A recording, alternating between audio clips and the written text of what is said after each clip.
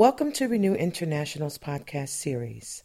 We at Renew International are dedicated to spiritual renewal in the Catholic tradition.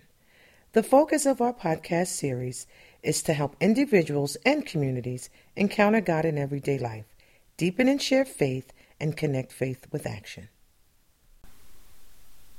My name is Kathy Modica, and I work in young adult ministry for Renew International. We are invited to live out our faith in Jesus by making our world a more just and loving place. Today's podcast looks at what it might mean to live a just life. In the book of Isaiah, chapter 58, the prophet calls us to action.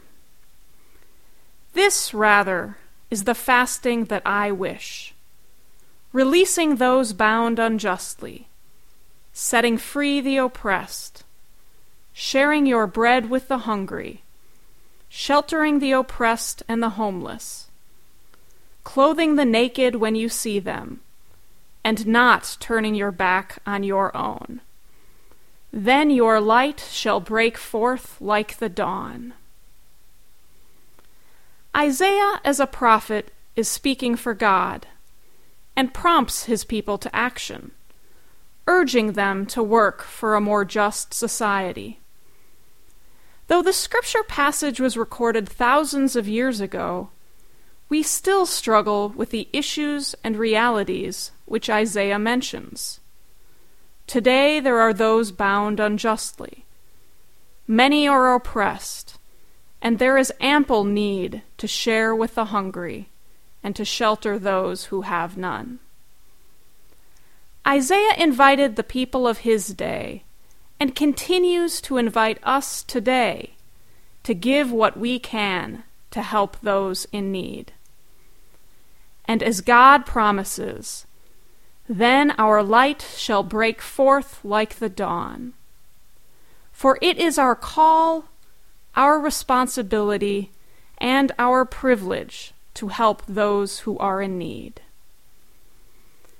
It can be easy to get disheartened by all the needs of our day: the many unemployed, the hurting, the hungry, and those who struggle to get by day to day. Yet our faith calls us to work in faith and hope, waiting for that promised light to break forth. A few years ago, I was volunteering at a soup kitchen that also provided clothing for the men and women who dined there. It was hard for me to see so many hurting and hungry, with only the clothes on their backs. Yet one homeless gentleman stopped to tell me about how good God was. The man was thankful that he was alive and that God would take care of him, no matter what. His faith and hope can remind all of us of the love and goodness of our God. We have all been so richly blessed with life, food, shelter, and all the basic necessities of life.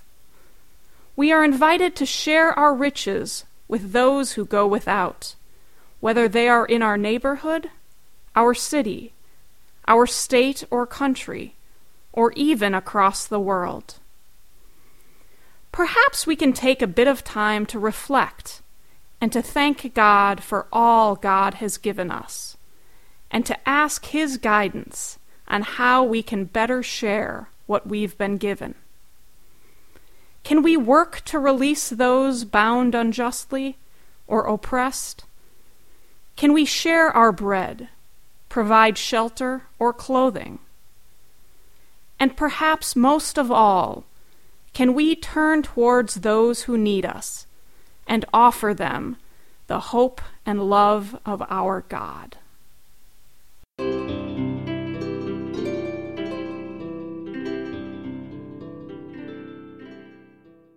If you have enjoyed this podcast, please forward it to family and friends.